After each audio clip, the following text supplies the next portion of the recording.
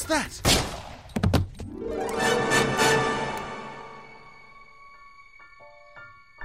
Welcome to Afoot, the mystery podcast from The Incomparable. I'm your host, David J. Lohr, and this week we're going to talk a very special series that premiered this year. Imagine, if you will, a cartoon opening, an apartment building, and we pass by various windows, and in our first window we see, typing the next chapter for his next Bridget Sharp novel, Anthony Johnston. Thank you for joining us. You're very welcome, David. It's lovely to be here. And the camera pans up to another window, and we see, preparing some macarons and a new task for her agents of Smooch, Annette Wierstra. Hello, David. My macarons are excellent. I will bring them up to your apartments later. Ooh, thank you. And we pan across to another window, and looking in a mirror and practicing her Muppeteering technique, Kelly Gamont. I will take you down to the bone, mother... Oh, sorry. Hi, David. Spot on. And in our last window, I'm sitting here watching YouTube, checking out the If It Only Even Runs a Minute concert with all the music from Splash the Musical. But just like that, we are all standing in the entrance of the Arconia, ready to talk about Only Murders in the Building, a mystery comedy series created by Steve Martin and John Hoffman that has been on Hulu in the US and various Disney Plus channel things internationally. And clearly, we all felt the need to talk about it. It is a show about a murder mystery that inspires a true crime podcast by true crime podcast fans. It's, as Alan Sepinwall said, it's one of the few times you have a parody that also gives you a really good example of the thing it's parodying. If you haven't seen it, there are going to be spoilers. Pause this, go watch the show, and come back. Because we're not going to explain anything. We're just going to launch into it. Yep. And it's only 10 half-hour episodes, so it's not like it's a huge commitment either. That's right. I think that's one of the strengths. I'll kick it off and say I think that's one of the strengths of this show, is that it doesn't hang around too much. You could easily imagine a worse version of this, which is 10-hour-long episodes where everything's padded out and there's loads of filler. And because they went for the half-hour format, there was no need for that. I mean, one of the not the few good things, but one of the definitely good things about the streaming age is people seem to have realised that you don't have to have 22-hour-long episodes in order to feel satisfied by a season of a show anymore. And this really takes advantage of that. It's interesting you point that out, because one of the things that I noticed in talking to other people about this, are you watching this show? I really need to talk to somebody about it. Is it a thing that you are watching? I've heard, people are like, I'm watching so many other shows right now, and I point, and like every time, because I sort of had the same thing with Ted Lasso sometimes, was it's half an hour at a time. Yeah. Oh. It seems like a lot of viewers have sort of presumed that like everything comes to you in 1 hour units of entertainment. And so pointing out to people like this is a half hour at a time seemed to help lower that barrier of entry for a lot of people. Like it's half an hour at a time, and I think there's 10 episodes. Yeah. And so you're not making, like you said, Anthony, you're not making a massive commitment, but I think a lot of people sort of presume like a show comes out, an episode is an hour, and this is what we're doing. And so being able to tell people like, it's a half hour, and it's very, very funny, like is, I think somehow getting lost in a lot of the other discussion about it. So it was very nice to be able to sort of reel some people in, and a large number of people were surprised, which surprised me, that because they just presume everything's an hour now. It's a relief, isn't it? It's like, I remember Russian Doll was the first series where that happened for me. Everybody was raving about Russian Doll, and I was like, oh God, do I really I can't have the make time? That kind of time commitment. Right. And then a friend of mine went, I don't know, it's like 6 half-hour episodes. And I was, oh, thank God. I watched the first 8 episodes of this in one day with my friend and other agent Kirsten Gorick, and we sat on the couch, watched, and then halfway through we're like, oh, we need dip. And we literally just had dip delivered and sat and dip things and watched the rest of what was available. And we had to get back together for the last 2 episodes. But it was fun. It was just like a day where we curled up in blankets on the couch and eating dip and laughing a lot and speculating and talking, and it was just like such a fun experience. And I like now can't imagine be like, well, the next season I'm gonna do the exact same thing. We're gonna hang out together and watch it. Well, and it's a show that now I'm not a fan of the binge watch as in like we'll drop all the episodes on day one and then people can just watch them all. But it binges really well. It's not a show that belabors the point or gets repetitive or tiring as you're watching it. It plays really nice changes in each episode, and you really enjoy the characters by the end. Well, there's a lot of things too, like when you're watching together where you have those reveals where you're just like, and you have to like scream a little bit, pause and be like, what just happened, and have a little chat about it. And that was really fun. I came in like, I think the 4th episode had just aired was when I came into it, I think. And so having to get that little, because it's like every episode sort of has this like little hand grenade that gets lobbed about 10 seconds before the end credits. And then it's like, see you next Monday. And having to sit with that for a week was a very different experience, especially when like experiencing it, let's see if I can pronounce my air quotes correctly, live, because now, like if you go sit down to watch one episode a week, if you go look something up, you're going to find the whole series all laid out for you on Reddit or whatever. And so doing it live and sort of being able to drop into some of those discussions and see people go, oh, of course it's this person. Oh, of course it's not that person. And they're both pointing at the same scene of the episode to support their point. And watching people sit with it and like kind of have that to chew on until the next episode drops. Is one of the things that I really like about, one of the things that I think is still great about doing a show like this where there's some mystery to figure out and there's something to be revealed at the end, whatever that reveal may be, and having that laid out for you and having that time in between to chat about those things, I think really lends itself to a show like this. And I really hope they do it again with the other one. I saw somebody online talking about like, basically like, what are they thinking dropping shows like this weekly? Like, that's so old school. And I'm like, yeah, but you know what? Like, look at The Mandalorian. Like, if Disney Plus had dropped The Mandalorian all at once, Disney would have got 2 solid weeks out of it. And instead they got 2.5 months by doing it once a week. And this is the same sort of thing, because like other people I knew that I was like I said, I was like, I'm watching this show and I really need to talk to somebody about it who's watching this. And it was easy to reel people in because like you could watch all those episodes up to where it was up to the most recent episode that had been broadcast. I guess that's what you call it. And then get in on that conversation in between episodes until we got to the end of the season, and it was really fun. The Netflix model of dropping it all in once, you get a day or two of, hey, the new show dropped, and people talking about, oh, it's really cool, watch it. And then that's about it. That's about the level of conversation is, hey, it just dropped. And there's no build, right?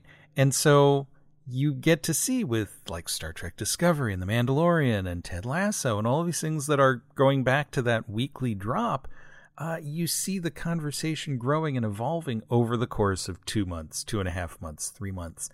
And,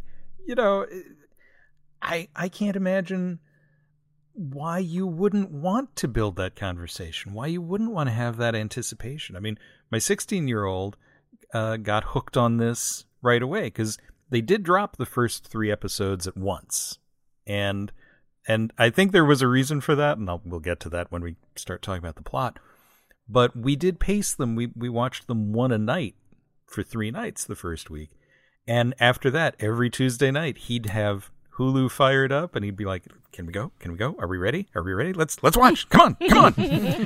And, it was delightful to see and trying to figure out, trying to follow the plot and say, all right, who do we think it is? And, oh, it changed. And, that was delightful. I wouldn't trade that for anything. That's the thing with a show specifically that's a mystery. You want people speculating like that. You don't want them necessarily barreling straight through all the episodes. I mean, obviously it still worked for Annette because she's here talking about it on the podcast. So it clearly still works in that sense. But in terms of the sort of wider social media conversation and publicity that they get from it, it really helps to have those gaps where people are speculating. Like we did wait until it was all available, but similar to what you said, David, we watched like 2 episodes a night, so we watched it over a week, essentially. But that was also helped by the fact that, like, we didn't know anybody else who was watching it.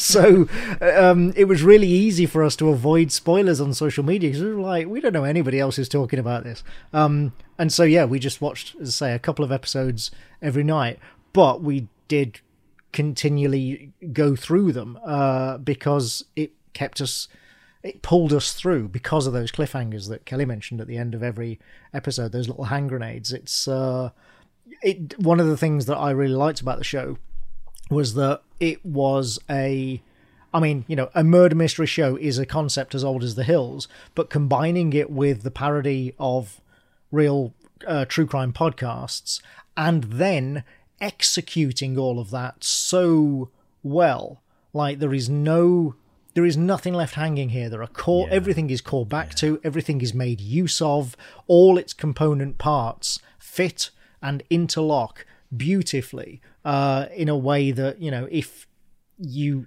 know how sort of mystery stuff works, you can really appreciate just from a craft point of view. And it's really nice to see something that not only has a great concept but also executes so well, and as a result, like I say, brings you back from episode to episode. And it's so beautifully crafted. It does play fair with the audience. Yep. But it does all of these beautiful meta tricks to just it is the smoke and mirrors effect, right? It's like, oh, we've revealed something in episode 2 that, you know, if you remember it and you know what it is, hey, you figured out who it was. But 99% of the audience isn't going to figure that out because they don't know what this little device is and who it might be important to or why it would be where it is. And, you know, but yeah, it's just that hand waving meta thing of suddenly we have narrators talking to us directly. Suddenly we have the various characters joining in. And you're like, oh, wait, what's going on? But it all works. And what I appreciated about it was that it was definitely, you know, parody of like the whole true crime podcast situation, but it was never mean, and it was never, it was always like a very clever reference, and it played if you are somebody who listens to those and gets hooked on that kind of thing, and it played as just a funny thing. Like, oh, look, they're goofballs that listen to a podcast. Like, if you're not somebody involved in that. And so, like, they were able to, like, when I was thinking about, like, what we would end up talking about today, like, first of all, it's got all of the parody stuff in it. Second of all, it's got all the murder mystery stuff in it. And third of all, like, it's trying to be a comedy. And so, like, you have to balance all of those things all of the time. So making all of that work was the part that I was impressed by almost as much as I was impressed by the collective power of the Steve Martin Short Rolodex, which I feel like is another piece of this show that we're going to have to talk about at some point. But the only thing I think that I felt maybe left hanging was the podcast they were listening to in the first place. Like, I want to go listen to that podcast and find out what's the deal with what the dog found and, you know, what is the thing that they're listening to. Like, I wanted to go hear that story because I'm convinced that even though it wasn't in the show, that they wrote the whole thing and that it absolutely is a thing that exists in like the show Bible or something, and that it's out there. And I really want, like, maybe they'll drop that in between now and the second season, which we know is confirmed. And, you know, we'll get to listen to the rest of that story and find out how it ends, which I know is way less important than the murder that happened down the hall. But that was like the only thing when I was thinking about, like, yeah, like they wrapped everything up. And I'm like, oh, but except the podcast that put them all together in the first place. Don't you think, though, there's a missed marketing opportunity? Because Kirsten and I kept coming back to, they should be dropping the podcast episode by episode. Right? Yes. I was like, I know that it's the same information, but I would listen to that 100%. Like, watch the episode, listen to the podcast. And because we also didn't get like all of the information out of it. So yeah, I wanted to listen to both of them, the one that put them together and the one that they produced. Like I wanted to hear both of those and see what they sounded like. I think, though, one of the things that this show, and again, talking about the half-hour format, one of the things that it does really well is not give you too much. And I wonder if that's kind of, it's a bit like UST on shows like The X-Files and stuff. We all say we want it, but then when we get it, suddenly it's ruined. Yeah. Well, you can do it. It's hard, but you can. Like, the Coach Beard episode of Ted Lasso, like everybody wants more Coach Beard, and we got more Coach Beard, but we didn't get any more about him. Right, but we still didn't get any too of much. His life. He is no more or less mysterious than he was when the episode started. And that was exactly what I wanted out of it. I was worried about that episode, and they did a great job.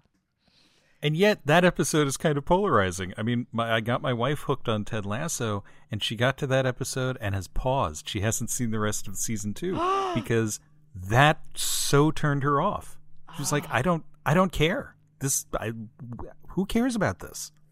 So I know a lot of people who didn't like that episode. Right, but that's for a different reason. That's because they don't care about that character, not because now that I've learned all this stuff about Coach Beard, the character's no longer interesting to me. It's not even that.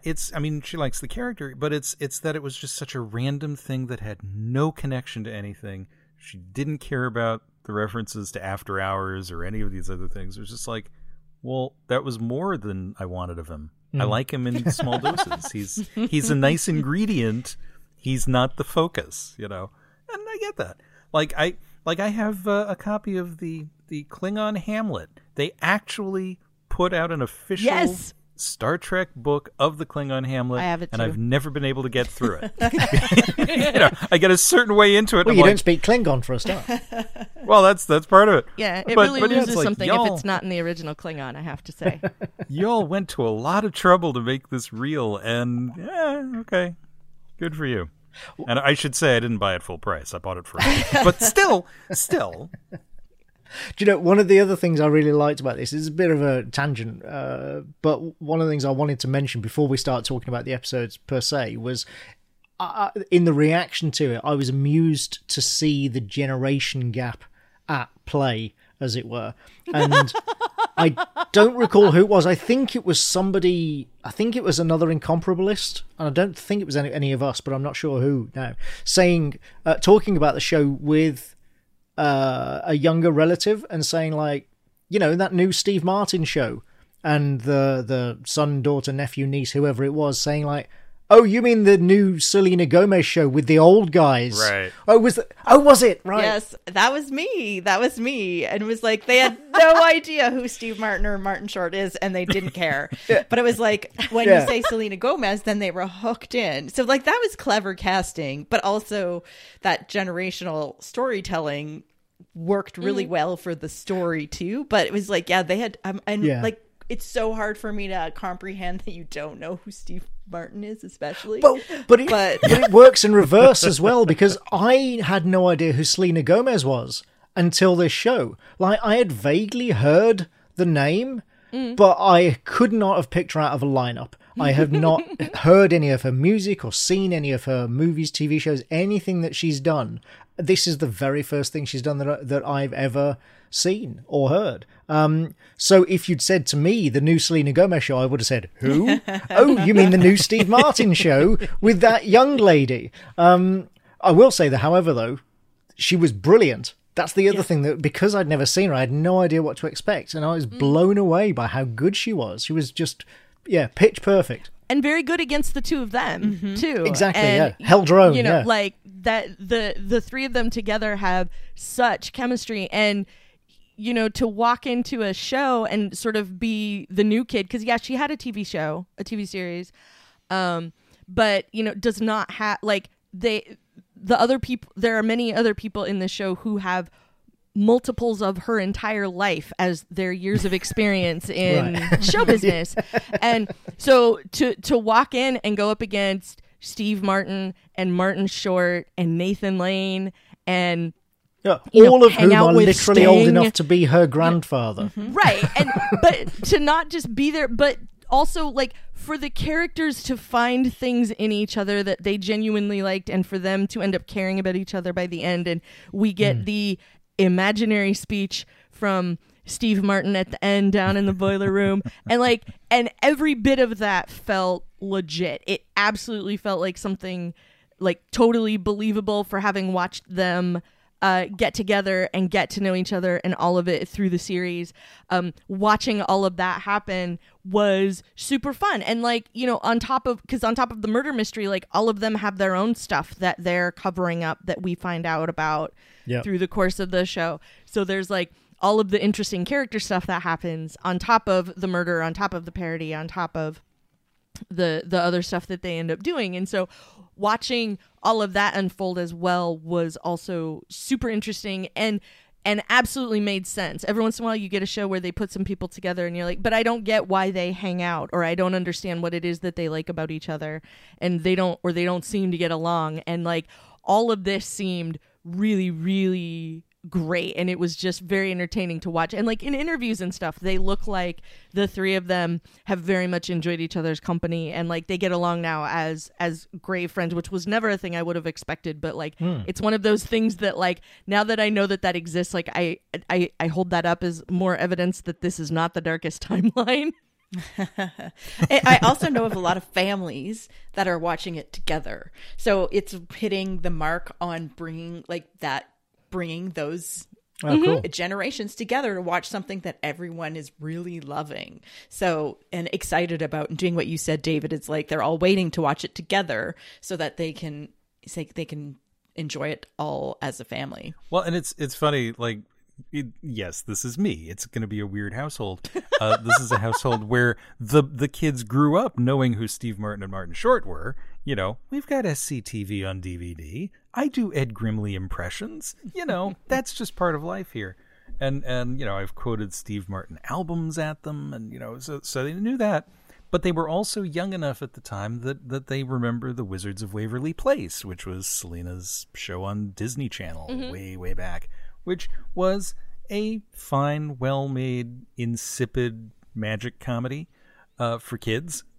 But she was great in that. You know, it was one of those things where, you know, we'd leave the TV on and there'd be all these terrible shows, and then you'd be like, well, she's got talent.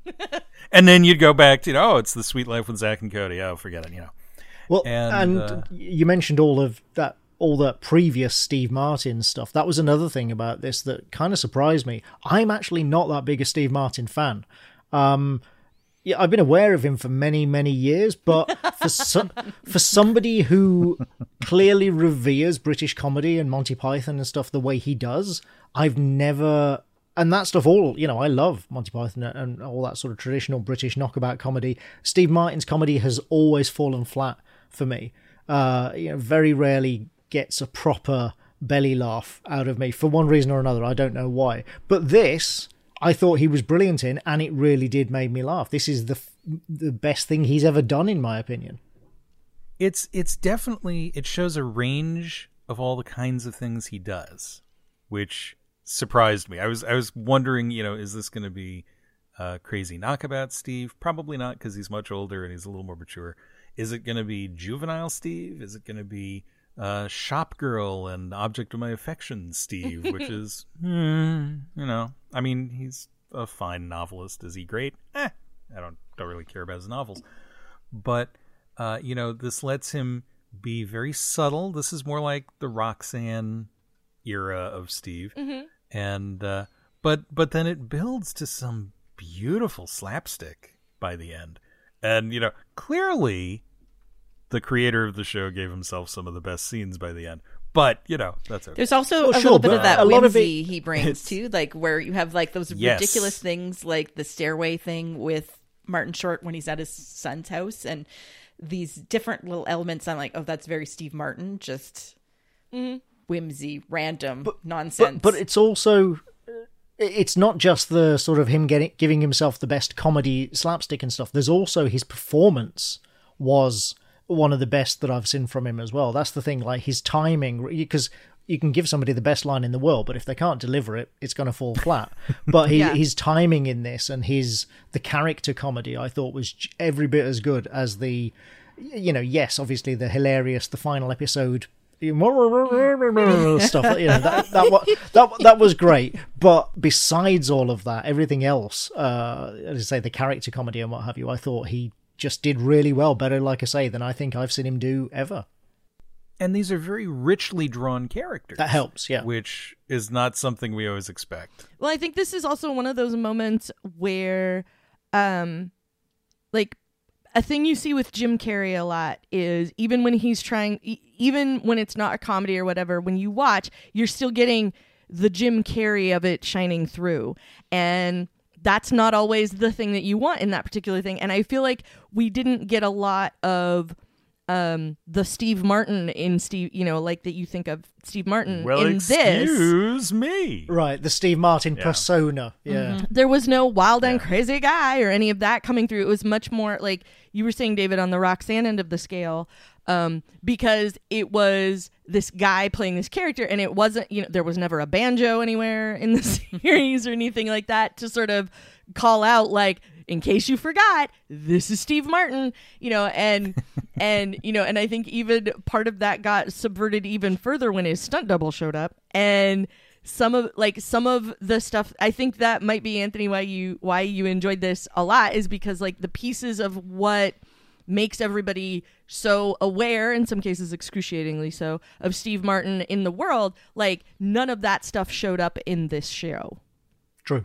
And the stunt double was brilliant. That was such a good episode. I laughed. But the moment when the reveal where Kirsten and I were shouting, turn around, because we wanted to see who it was, because you knew it was going to be good. And then we just screamed when we saw it. It was like, yes. And now we've mentioned the Steve Martin shirt Rolodex, but another thing that I think really gives this show layers and depth is that it's shot in New York, and they're taking advantage of all the Broadway and off-Broadway theater actors too. Yeah, I know people who are like, oh, the Selena Gomez show, or oh, the new Steve Martin. I know people who are like, did you see Jane Howdyshell and Jackie Hoffman? Yes. Oh my God, right? And it's like even though they barely appear, they're fully realized too. They are three-dimensional people. I feel like you could have done an entire series about any of the other people that lived there. The woman that wanted to knock down the walls into Tim's apartment, the guy whose cat died, whose name is escaping me right now. Evelyn. Howard and Bunny, Evelyn, yeah. like any. I feel like an entire series about Bunny. I mean, I feel like we've had isn't that already a thing? No, just that we could have, because every one of those characters, like I feel like we sort of crossed over into an episode of their show because they're their own thing. Yeah. They've got a whole other like situation happening, and you don't always get that from your second or third or fourth or fifth tier characters in something like this. And I felt like every one of those people is going to be a spinoff, like at some point, like they've got enough with just what we got in this series, to like Rosencrantz and Guildenstern this and turn our main characters into the second or third tier of whatever that series is. And it would work because all of them were super interesting.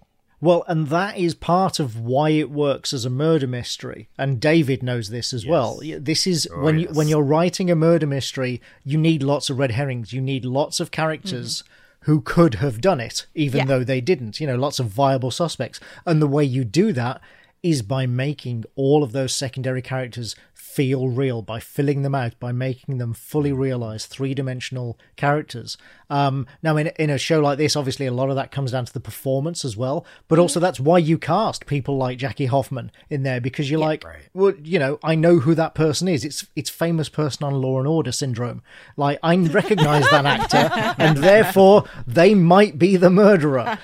You have to have those well-rounded characters for the mystery to work, because if you don't care about any of them, and if they're all cardboard cutouts, then you wind up going, well, it clearly can't be any of them, and so there's only maybe 3 viable suspects left, and for a full series, that's not enough. And for instance, you have Nathan Lane, who is a fantastic comic actor. He's very capable of doing cartoonish and loud and broad and camp, and he's brilliant at it. but he's also really good at doing this. And you find, hey, he can actually do sinister evil pretty well. We've never seen him do that. The man has won several Tonys, I believe, so, you know. Yeah. You'd hope he's good. And you get halfway through the series, and you're like, well, it can't be him. It can't be tying up this soon. And of course it doesn't. But you cast someone like that to get that Law and Order effect of, well, of course it's him. Yeah. Of course he's involved. Well, and I think what works too is like all of them are really viable, and you go like you ride with them and you're like, oh yeah, oh but wait, oh yeah, oh but wait, except for the Sting part, which was just like so silly and funny. It was just delightful. But it's like they're all really viable except for Sting, and you're just like, stop it, like, you know, train crash. I love so much that they even called that out in the fans episode when they're complaining about the Sting episode. Being like, we knew it was never going to be Sting. A whole episode with no stakes. How meta is that? And that was one of those moments of like, oh, you all waded through way more of these than you needed to in order to make sure you got it all correctly. Like you could just feel the homework ooze out of the fans, I felt like. And it was delightful. And I really enjoyed Sting because for a minute when they went to talk to him and he was super cagey about it, I was like, well. Yeah, they actually going to do this? Like, for a second. It's plausible in the moment, yeah. Yeah, because I'm like, I mean, we got all these other people that would be interesting, and then I was like, I mean, it's not like it, like if it was a horrible accident or something, you know, and then he comes out and goes, oh, I shouted at him, and then he was dead, and, you know, and I was like, oh, thank God. So it was super fun to watch. And again, I think that just speaks to, you know, the collective Rolodex. Like, we know people in the neighborhood that we could get to come and shoot for an afternoon or two with us. But like everybody, like all of the characters are interesting, even the people that had like very, very small parts. Like, we still got to see a whole lot of something really interesting out of them. And, you know, and like, talk about economy of storytelling. We have an entire episode that basically didn't have any dialogue until the end. Mm-hmm.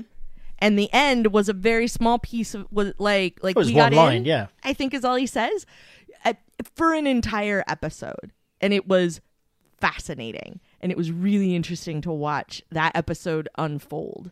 Like, for me, that was one of the really notable parts of the whole thing. Yeah, I like that episode and remind me of The Magicians that also did that with a deaf character, where a huge, like, not a whole episode, but a huge portion of the episode was kind of from their perspective and had no sound. And it was just so good to sort of take you into that character's world and have, especially like you're seeing the talking from like Nathan Lane talking to his son. And I was just like, that's so great. And I like flipping your perspective in ways that you don't expect. And like that, they spent a lot of, like, almost a whole episode, as you said, doing that, which was so good. Well, and doing it through sound design as well, yeah. The fact that they didn't have the regular sounds going on while the deaf character was just walking around, you know, using sign language or something. I thought that was a nice... I mean, it wasn't that subtle, but it was something that they didn't have to do. Like, you could well imagine that they could have not done that and had regular sound design throughout the whole episode, and nobody really would have... Or, so I say nobody, that's not fair. People with hearing wouldn't have noticed. You know, we wouldn't necessarily have noticed it. It only would have stood out to somebody who maybe has experience or works with people with hearing loss. So having that just for that one episode, I thought was a really nice, sympathetic touch. Mm-hmm.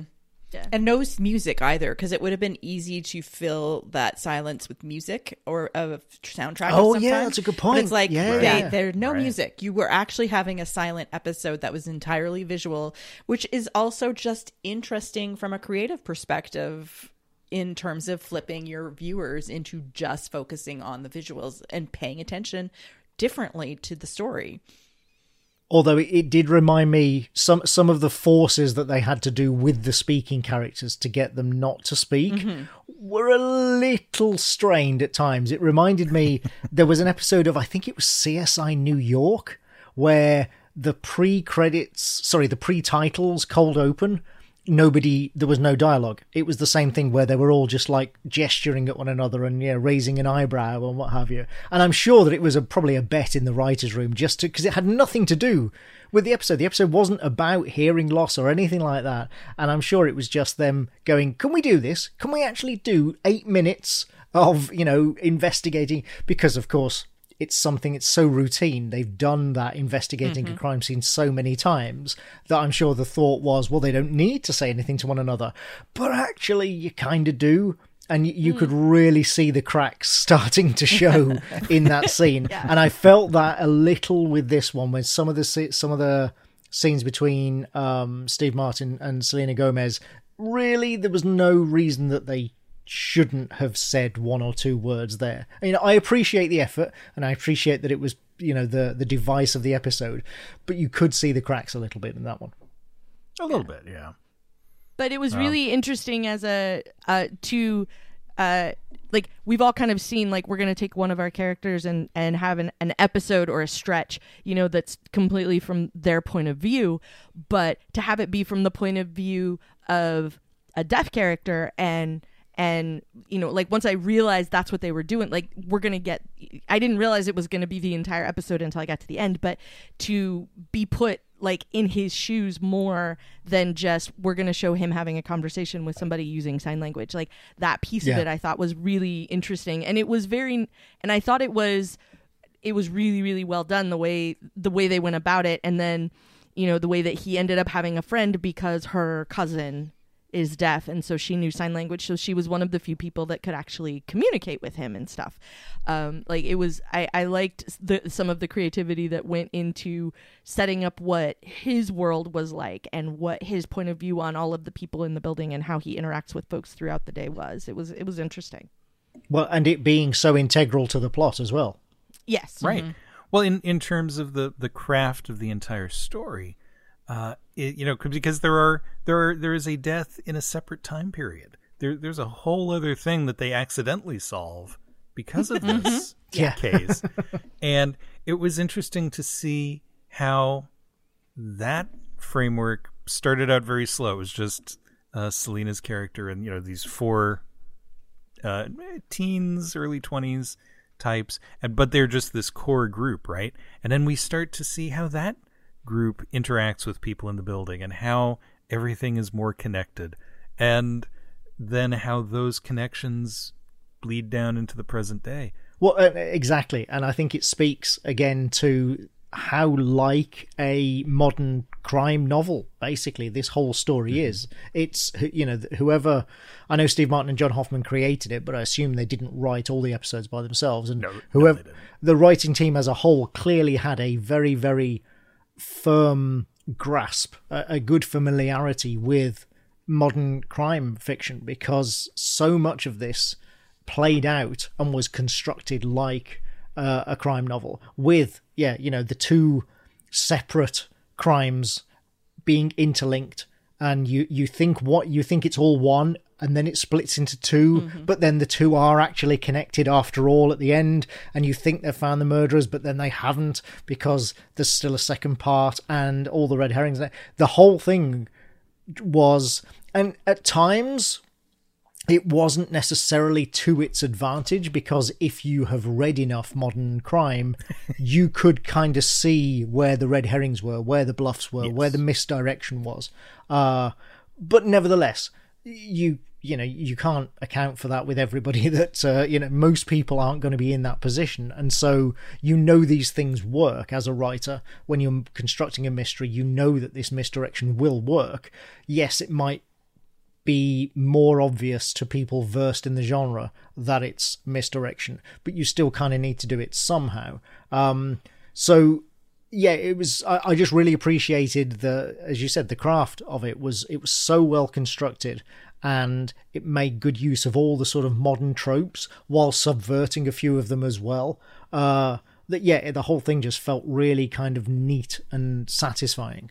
And so one of the things that is beautifully set up is what Martin Short's character assumes is a sex toy in the victim's apartment. Again, classic misdirection. Yeah. Yeah, they pull it out in episode 2, and he waves it around. He's like, what is this? I have no idea what this is. Did Kirsten and I have a conversation about how would you use that as a sex toy? Yes, we did. Well, I was like, what would you do with it? And how far does it go that you would pull and this? And I just know. I don't want to know. You're like, why are you touching it? Stop touching it. That was definitely my, like, there should be way more hand sanitizer involved in you rooting around in that box than there has been. But what's interesting is I saw an interview with John Hoffman where he said, yes, we were a little nervous about making that obvious in episode 2 on the off chance that there were people that would recognize that it isn't actually a sex toy. And I think that is part of why they bunched those 3 episodes right up, they released them all at once so that it's sort of like you're overwhelmed with 90 minutes of this. It gets lost in the mix. Yeah. Exactly. Yeah. Because I have friends who are bassoonists. I knew exactly what it was. I'm like, that's not a sex toy. And they said we were nervous that people would recognize it. It totally could be.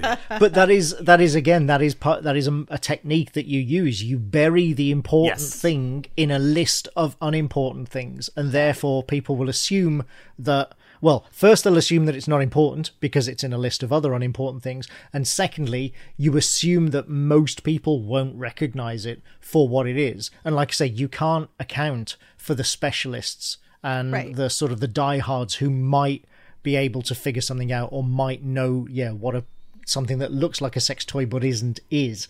You were going to have to gamble that someone who played the bassoon might also watch this series. Exactly. If you try to account for that, you'd be paralyzed. You'd never write anything because you think, well, but this person might recognize this and some other person might recognize that and what have you, and you'd wind up with no story at all. So you have to just take the risk that you can at least, misdirect the people who do recognize it and have them think, oh, those fools, they don't recognize what that is, and then forget about it by the time you actually get to the bassoonist character. But I think also introducing Jan quite a bit later in the series, so she's not part of the series, so that you don't, even if you might have sort of recognized it, you might forget about it by the time she shows up. Right. So you might not realize it's significant because there's a whole lot of things they're tossing around. And you have a character you trust pulling it out saying, oh, a sex toy. And, all right, sure, I believe it. You go, therefore, it must be a sex toy, yeah. And, so as soon as Jan was introduced, I was like, oh, okay. And then I wasn't sure if that was going to turn out to be a red herring or if that was going to be, well, yeah, she did it. Anthony, you pointed this out, too. The moment where she's kind of joined them to say, oh, it could be the cat guy. I think it was the cat guy. I bet it was the cat guy. And I'm like, okay. Yeah. Okay. I know where it's going now. We were pretty suspicious of her. Even when she got injured, Kirsten was like, well, at first we thought she might have been murdered, but we're like, she totally did that to herself. She's inserted herself. And, but again, I watched a lot of the genre, but yeah. Yeah, right. If you didn't, then that might not cross your mind. Yeah, and the same with the whole insistence on the cat guy. It's if you're not an avid reader, viewer, whatever of crime dramas, that might you might go, well, actually, yeah, that's a point. They did suspect the cat guy, and then they forgot about him. So maybe she's right, and she keeps emphasizing it because they're ignoring her. But if you are familiar with the genre, then you go, wait a second, why are they putting so much attention on this? There's no need to emphasize this quite so much unless it's going to be important. Well, but regardless, we liked hating her and being like, we are super suspicious of you. You're hiding a lot of stuff, and we are going to be very angry at you. Don't mess with poor Charles. So, well, and the beauty of having Martin Short's character be very, oh yes, your contributions have been wonderful. Go away, by having him immediately be like, get the hell away from us. They were so mean to her, and we loved it. It can't be her because, she's Steve Martin's girlfriend. It does put you on her side a little bit, because you're like, wait a second, there's no need to be so mean to her. It's very much like a good magic trick. You have a character you trust telling you a thing that is clearly either a lie that they don't want you to realize is a lie or a truth they don't want you to realize is a truth. and you go with them instead of what your brain is telling you. Well, or they tell you a lie, which you figure out is a lie, but of course they would know that you're going to figure it out, and the real lie is buried behind that. And that's another thing that modern crime does, and that this show did so well, especially with things like the jewel heist stuff, the grave robbing stuff, because that was hidden. It was a secret that you had to figure out, and then when you did figure it out, that makes you more inclined to think, yes, that must be it, therefore this is the big secret, and they must also be responsible for the murder. And of course the truth is buried another layer deeper than that. And again, it just speaks to the craft of it, meticulously worked out.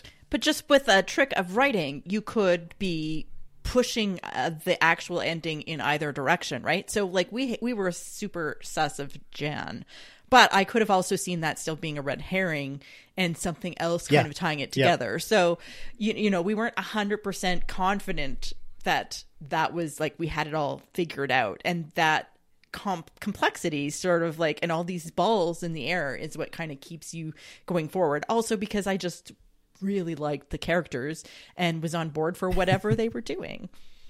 Yeah, it all has to be equally plausible until the moment when you find the definitive truth. I mean, right up until the point when when her face changes and you go, oh, okay, yes, it really was her. When Steve Martin finally says, oh, no, this is what you did to Tim Kono, isn't it?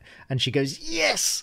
It's not until that moment, right up until that moment, as you said, Annette, right up until that moment, they could plausibly pull it back and go, no, she's a red herring. She didn't do it.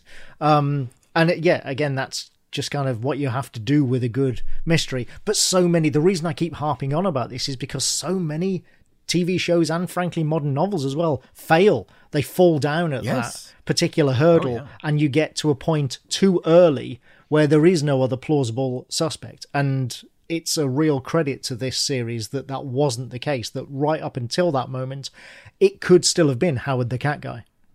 Yes. It's also beautiful how these are intelligent people. Some of them are acting sillier at times. Martin Short's but they're not idiots for the sake of plot. Yeah, exactly. And right up into the last episode, where you think, Steve's protecting his girlfriend. He doesn't believe them, and then you realize, oh no, he's been recording their entire conversation from the start, and you go, all right, so you're smarter than you seemed, but then she poisoned him a different way than he expected. So she's smarter too, right? Everybody is really intelligent. But the moment when you realize that she was sort of rooting for him to finally figure it out because she thought that it was going to bring them closer together or whatever. And watching that part of it, I thought she was very creepy. She was a very, very scary bad guy to be the bad guy in all of this. So, watching her be like, yes, and then you figured that out too. I'm so proud of you. And just being like, yikes. As they find, what did they call her? She's a poisoner with a label maker, or a psychopath with a label maker, or something like that. Psychopath with a label maker. And when you realize that's what you're up against, that to me was a very big moment. There were a number of times I didn't get to watch this with other people like Annette did, but there were a number of points where I sort of had to pause or pause for a minute and shout about something and then back up and watch again closely to make sure I didn't miss something the first time through, as I was blown away by whatever it was they were telling me, and watching the parallel of everyone sort of coming to the Jan conclusion at the same time, the way they paced that and the way everything got put together and how it would get real tense on one side and then you'd cut back to the other people, and Mabel and Martin Short, whose name I can't remember on the show. Oliver. Mabel and Oliver are finding the knife in the vent and finding her little drawer of poison and on, and then cutting back to him thinking he outsmarted her, but she's outsmarted his outsmarting. And all of the way that all of that came together was really, really fun to watch. The editing on this throughout was superb, and that speaks to the pacing. Is a lot of that is controlled by the editor, even a half-hour show like this. And yeah, it was very well done. I actually just looked up. I hadn't looked at who the editors were, and the lead editor was Julie Monroe, who normally works in film. Yeah, interesting. I'm not entirely sure why necessarily they got somebody who normally does. In fact, she's worked for Oliver Stone, I think. Normally does movies for TV, but it clearly worked. Yeah. Another thing that I would love to point out about that final episode, especially, there's a lot of great comedy through the whole series, but once Steve Martin is poisoned and is trying to, save himself before his body shuts down, and so he's slithering across the floor, he's trying to get into the elevator, he can't speak clearly, he's doing all of the slapstick, and I'm sitting there going, he's 76 years old. Yeah. I hope I'm that limber when I'm 76. The farce with the elevators, I love that they even managed to get a traditional bit of corridor and closing doors farce into this with those elevators. I was rolling around on the floor during that sequence. So funny. It was delightful. I didn't get to watch it the night it dropped, and so the next day we were talking about it in the incomparable Slack, and I just remember David going, "Okay, I'm not telling you anything about the show, but I'm going to tell you. Remember, as you watch, he's 76." It's just so amazing, and then to have the scene where he's, they've found him and they strap him in the little wheeling. The doggy carrier, stroller, right? And so he's just sort of, compressed in there, and they have the big confrontation with Jan, and suddenly he stands up and he does the traditional Brazos detective denouement. And we haven't even said who Brazos is, but that's his character played on TV for many years in a hack TV show. And, he gets up and he does this whole thing, and then cut to him still sitting strapped in going, but again, how clever, because they set that up. Throughout, it's been a comedy moment that he keeps reciting Brazos lines and pretending they're his own. And so when he does that, you could believe it. Again, it's this two different layers. The first layer is that you think, oh, that's just his Brazos speech that he's giving now, not really him. And then, of course, the second layer is, oh, no, it's not even happening at all. He's just imagining it. Or he's doing it, but he can't. And you think for a split second, he's outsmarted her after all. And then, nope, that's just in his head. I love this show. It took me by surprise, too. I didn't expect to love it. I did. Because I've seen enough of their later work to be like, well, it'll be fine. They're doing TV. I've had a lot of take or leave with kind of both of them, I think, Martin Short and Steve Martin. So, but this was beautiful.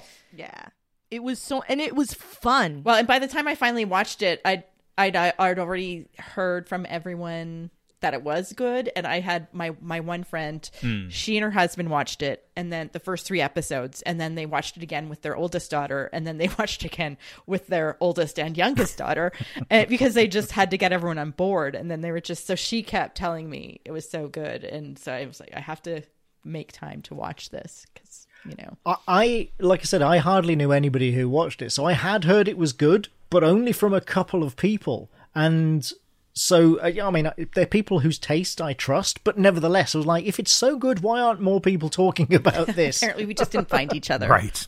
Yeah. Now we know for season 2 who to talk to. Absolutely, yes. Yeah, yes. It was, each of us were the only, except for Annette, each of us was the only person we knew who was, watching it, and so we couldn't find anyone else who was doing it already. Right. We had to come together in Slack. That's pretty much, I don't know anyone else here who watched it except people in the house. I think it did really well, though. I heard that it was phenomenally successful. So, I look forward to more. It was Hulu's, I remember reading somewhere that it was Hulu's most watched and highest rated original comedy, certainly. I'm not sure about other original productions, but certainly their best rated comedy ever. Yeah. For their original productions. So, I don't know how many of those there have been, but still, that's pretty remarkable. And it was watched by an awful lot of people, yeah. There have been a disturbing number. Now, the setup for season 2, that's another thing that I want to talk about, because the series starts with this very dramatic, she's over a body and it's not what it looks like. Which I had completely forgotten about. Too. I totally was like, completely forgotten. And then when I came back to it after we have, tie-dyed sweatshirt guy. Oh, the body had a tie-dyed sweatshirt. Mm-hmm. Oh my God. Well, and the knitting needles, which they set up in episode 1. She even talks about how she fantasizes about killing people with knitting needles, and then it's never seen or mentioned again. Yeah. And then midway through, when, we've had all the setup of Cinda Canning and her true crime podcasts. And they come to her for advice, so she's aware of them. And then midway through, we have, it's like 6 months from now. And she's hosting a show called Only Murderers in the Building. And you don't know what she's talking about, because it could be about this season's mystery. And we find out in the last scene of the last episode, it's about next season's mystery. Yeah. Which, mind-blowing. Yeah. The show is I think it's rewatchable, and I think, because I've only watched it through the one time, I feel like I need to watch it again, and then I'll probably watch it again right before the next season starts to drop. So, and as you watch it again, watch the opening credits carefully, because they change each week, and there are little clues in the animation. Yeah, they do. Which, again, that's a level of craft you don't often get on TV. Which I also really liked, because it sometimes seems like opening, like, speaking to the craftsmanship on the show, like, it seems like a lot of opening credits aren't that interesting, and everything has a skip intro button on it now, so you don't even have to watch them. And getting to go through them, that was why I noticed it, because I sort of enjoy the theme music, and I was like, I like looking at this animation, like, it's kind of cool. And then I was like, wait, that's not what we saw last time. And then I went back and looked, and it was fun after that to pay attention. In the quiet episode, as we pass Mabel's window, you see in big letters silence. Which, why do we need that? Well, we find out. But we haven't even talked about something I think that all of us probably enjoyed on a meta level is the podcasting part of it, which the amount of equipment Oliver has. Like, how many mics does he have, and how many techniques do they use for recording, and the whole, like, that added such a level of enjoyment to this that just, I'm sure lots of people thought that part was funny, but just being knowing the act of putting together and editing and recording podcasts, just brought so much joy. Steve Martin almost fainting in the closet because he's so hot. That was that did it. That did amuse me. The one thing that I thought all that stuff was funny, but it was so clearly written from the perspective of people who the only podcasters they know are these professionally run outfits with full-time, fully paid producers who record in studios in Manhattan. And I'm like, that's not like probably 90%. Guys. It's a very small. It's like those 8 people don't make all the podcasts. They make all the money from podcasts, but but they don't make all the podcasts. And when Oliver demands, $5 figures for sponsorship, and I'm like, I would love $45,000 to make a podcast series. Are you kidding? Where's no? I think I've spent all of about $30. Wait. So you're saying we're not getting paid a lot of money to do this with you, David? We're not getting paid enough. You're not getting paid at all. Well, I mean, Jason has this whole grave robbing thing. Yes, exactly. Anything? Yeah. I believe we're being paid in dips. Various dips. That was a lovely touch on that character. Yeah, I don't eat food. All the bits of it were really fun, but there were a couple of moments where I was watching and went like, why do you have that giant? You could do this with the I was sort of, everybody. He just sort of presumed like he was going to need all this high end equipment. Well, and he has no money. You could just be doing this with your phone. Yeah, exactly. Yeah.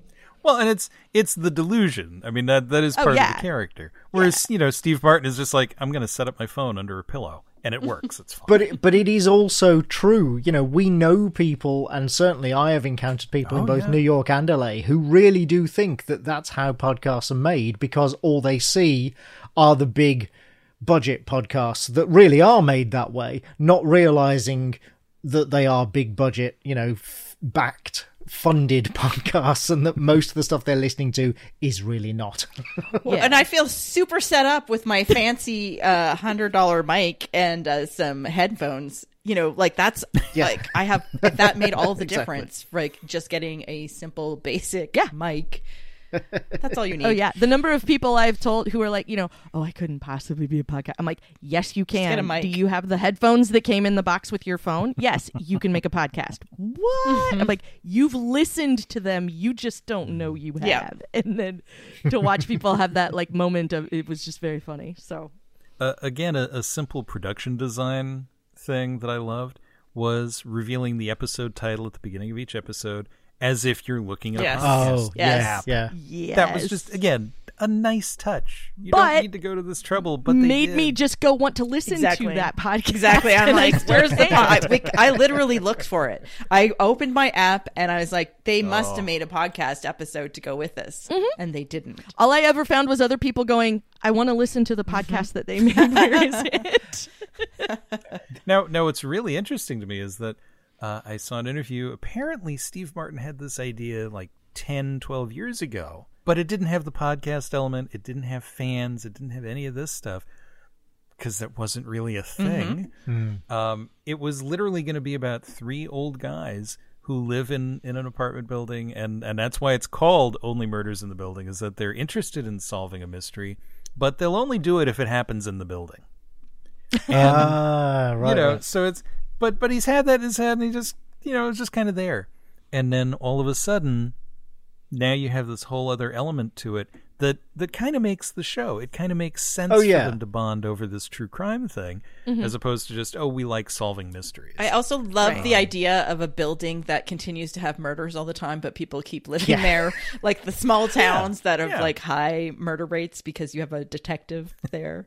Well, you know, it's the Boondocks you got to watch out for. It's the Jessica Fletcher syndrome, isn't it? She framed them all. I want to give a shout out here to Scott McNulty, who we all know from other shows on the Incomparable Network, who many years ago, when we were all collectively discussing ideas for Cozy Crime series, said that he'd had an idea of some time ago of a series which was somebody who lived in an apartment building and investigated a different murder every book in that building. And when I heard the premise for this, I was like, oh, Scott, they beat you to it. Someone owes you money, dude. Yeah.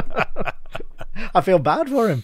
But yeah, you've got to have those two things. Again, a show about old guys solving murders in their building would be fun and interesting, but it wouldn't have that je ne sais quoi, that spark, that thing that sets it apart. And so marrying it with the true crime podcast angle is what makes it so good. You know, it kind of elevates it. And making it multi-generational. I think adding the younger character and not just 3 old guys is part of the magic. Yeah, because that original description sounds like one of those Steve Martin short shows that I could take or leave, and might leave because it's fine. Like maybe I'll put it on in the background or something, but it could have been fine, but it would only have been fine. Right. It certainly wouldn't have been a show where I would have gone. So, David, there's gonna be a podcast about this, right? We're gonna do a podcast. There's gonna be a time when we can all talk about this together. It's not a show that you would have been saying to your friends, "You've got to watch this. It's so good." Yeah. Right. Yeah. Right. Yeah. NCIS New York apartment. It's It wouldn't have been a thing I would have sought out. Like, I need to talk to somebody about this television program. And it's like Anthony, you were saying, Steve Martin has never done anything for you. I've always been hot and cold on Steve. Like, I everybody loved The Jerk when I was young. I never found that funny. Or The Man with Two Brains. Dead Men Don't Wear Plaid I found hilarious, and it didn't do well. Oh, I love that one. That one and Roxanne. It was sort of like these really weird, subtle, dry, deadpan Steve Martin things. Those were the things I loved. There's a comedy special he did for NBC in 1978. This is how vividly it stuck in my head. where he basically does a music video for the Marty Robbins song El Paso, where he's a cowboy, right? And he's the only human in it. All the other humans are actually chimpanzees. All of the horses are elephants. And there is it's just never remarked upon, nothing. It's just done as is, straight. That stuck with me. I was 7. That has stuck with me all these years. And when I finally saw it on YouTube a couple of years ago, and I was like, yeah, it's exactly the way I remembered it. And it's not even the funniest thing in the show, but that was the thing that stayed with me. I love when he sort of dials it down, and he's not crazy. He's not wild and crazy Steve Martin. He's doing something more than that. I think that was part of where Roxanne got a lot of attention, is because there was very little Steve Martin in that performance. There's like sort of the bit in the bar where he's, I could come up with better jokes than you could, here's 20 of them right off the top of my head. Like there's a little bit there, but for the most part, which is straight out of Cyrano, right? I mean, it's not even that wasn't like, he just takes it to an extreme. He brought a little bit of that of himself to that, but for the most part, I think that was what I remember when it came out. Like a lot of the reviews were like, there's very little Steve Martin, quote, Steve Martin in this Steve Martin movie. And it's really nice to see. And that's part of what I think makes it really fun to watch, is because, that's who he is and everything. And watching him do something completely different was a lot of fun. Like I watch his Pink Panther movies and I stop watching them because you watch them, but not for long. I don't think I have watched them. I certainly have not. No. Planes, Trains, and Automobiles. I'll watch that, but yes, sure. I like that one too for the same reason. Yeah. Right, exactly. Which, yeah, again, because he's the straight. Is it L.A. Story? I think it's called. Yeah. Yes, I like that one. L.A. Story is those are my two favorite delightful. Steve Martin things: is Planes, Trains, and Automobiles and L.A. Story, which I really enjoy. Yeah. I picked up his book Side Effects, which is mostly it's a collection of things he's done for the New Yorker. And again, it's that sort of straight deadpan weird as opposed to, hey, I'm crazy. Mm-hmm. And, when I saw the opening credits to this, I love the New Yorker styling. It's the New Yorker font. It's very much in that tone. I really, really, just one of the funniest things to me was when Jane Lynch showed up as his stunt double, and like every time the subtlety of, well, it's not even that subtle, but every time she shows up in the same outfit as him, and then they are mimicking each other. Well, she's mimicking him, working in sync, and it's just like they don't comment on it. They just it's like the way they set that up. It's just like they know each other so well that she just automatically wears the same clothes as him, automatically does everything exactly the same way, and the gender swap of it too is just so silly and funny. Well, that she doubled him in all the sex scenes on the show, right? That's ridiculous.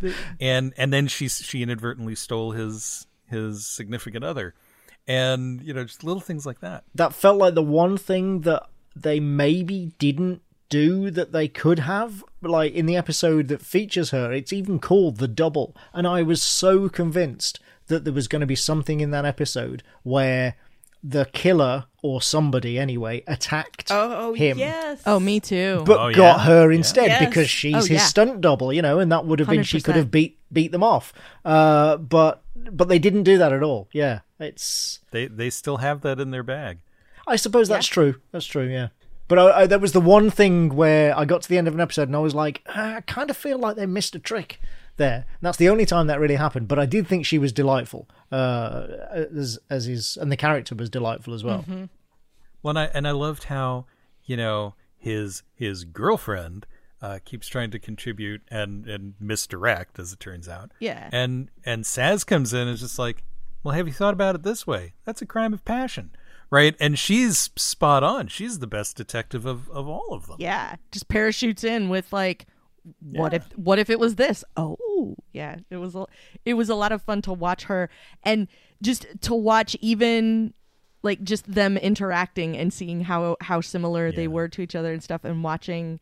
Aside from like the clothes and stuff, which does go quite a ways, to making them seem similar, but also just the smaller movements and stuff, and seeing how like after the end of the episode where she makes her debut, like it almost made sense. Like the sex scene thing was just for a joke, I know, but you could see like, yeah, I could see where maybe like this would be a thing where like she could step in and, you know, because they seem similar enough in like even the small motions and how they listen to each other and stuff. Like it was all really, really well done. Well, and she does present as him, but a less anxious and more like social and funny, relaxed version of him. So it is like she kind of is the quote unquote better version of him in how she can interact with people, right? Because she's just like a little more like easy and less anxious and not overthinking things. Well, she met all his friends and her nose didn't bleed. Yes. Like, yeah, exactly.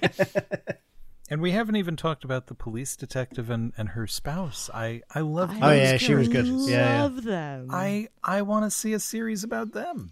Yeah, I hope they're back because I like in the whole like she's so disdainful and by the end she's on their side, right? And so that feels like there's a lot of potential to mine in season 2.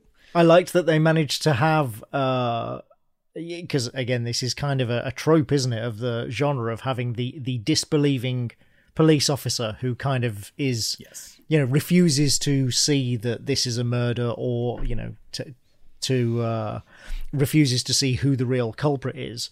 But they didn't make her the bumbling detective, which is a really common trope, really common character type in this sort of story. She was smart and she was on the ball. She just missed something, you know, and then of course we find out it turns out that she missed it because bureaucracy, you know, not because of a mistake she made, but just because something she'd requested hadn't been done. Yeah, I feel like her and Ursula, the security person in the basement, or whatever her actual function was, building manager she with was, the milk. Building manager, what was the milk? With the gut milk. Yeah. And like, again, it goes back to all of them being terribly interesting in their own way, but I really hope we get more of both of them in season 2, just because I thought both of them were terribly interesting, and I want to find out more about what Ursula's deal is, and I want to know how it goes with the detective and the new baby, and are they going to name him Keith? And, you know, all of that stuff. Like, I really enjoyed, because it didn't feel like we're going to bring everything to a halt and show you this scene that doesn't really matter about anything.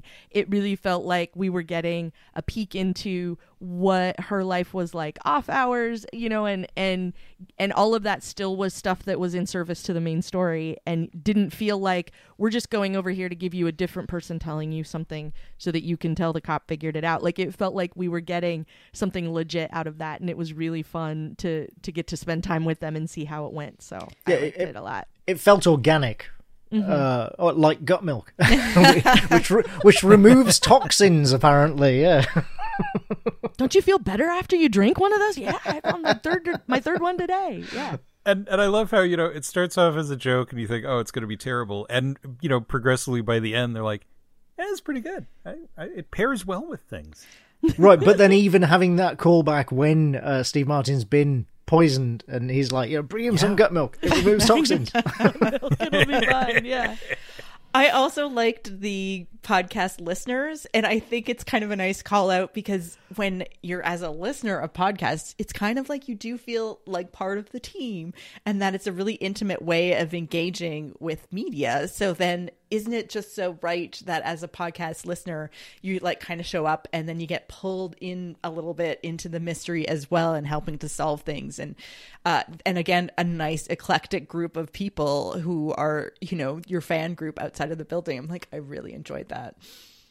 Yeah, the look of delight on their faces when they're actually stepping into the apartment, and that parting shot from the older one where he's like, "I do actually have a job," and he's like, "I don't believe you." I also liked how they sort of mirrored the show itself in the way that they were all very different people with very different things happening, and they all came together over this podcast, and you know, ended up outside and ended up inadvertently assisting, you know, in trying to help them go over the evidence and stuff. And I sort of liked how they were like they were themselves at the beginning of the episode on this other one where they all sat down at the table in the restaurant and were trying to figure out who could have been and eliminating suspects on the one that they had been listening to. And I really enjoyed the parallels between the two groups of them. It was a lot of fun to watch. I also enjoyed the stereotypical turn from Oliver when he's like, on the one moment, he's like, no, they're our fans. We need to sort of listen to them and pay attention to them. And then when one of them steps over the line, he's like, you vultures, get away from me. You're like, nothing. And then also like sells them swag. Yes. Yeah. Oh God, yeah, the merchandise. Which is another missed opportunity. Like it's not really my style, but I would buy one of those tie-dye sweatshirts. And the other running bit that I completely forgot about was the doctor. The doctor who like keeps touting for business at the building meetings. Yes. I take Venmo. and now takes cryptocurrency. See, this is just making me want to watch it again. Oh, I'm definitely going to watch it again. Clearly, we could keep talking about all the little details because there were so many and they were so well thought out. Stay tuned for next season when we do one for each episode. Indeed, yeah. We will be back, yes. If you haven't seen it and for some reason have been listening to this and wondering what the hell we're talking about, just go watch it. And if you have seen it, I hope you enjoyed us talking about it. I would like to thank my guests. Oh, yes. I was just going to say, if you haven't seen it yet and you've been listening to us, we're sorry for spoiling it, but really, you were warned at the start. We told you going in. I've just been waving a sex toy the whole time. TMI. So I will thank my guests. Anthony Johnston, thank you for coming. You're very welcome, Dave. This has been a lot of fun. Thank you. And Annette Wierstra, thank you. But who is Tim Kono? And of course, Kelly Gamond, thank you. I will burn this podcast down and snort the ashes like it's 1982. And as for me, I have been your host, David J. Lohr. Thank you for listening to Afoot. I'm going to go off and have a New York deli sandwich now.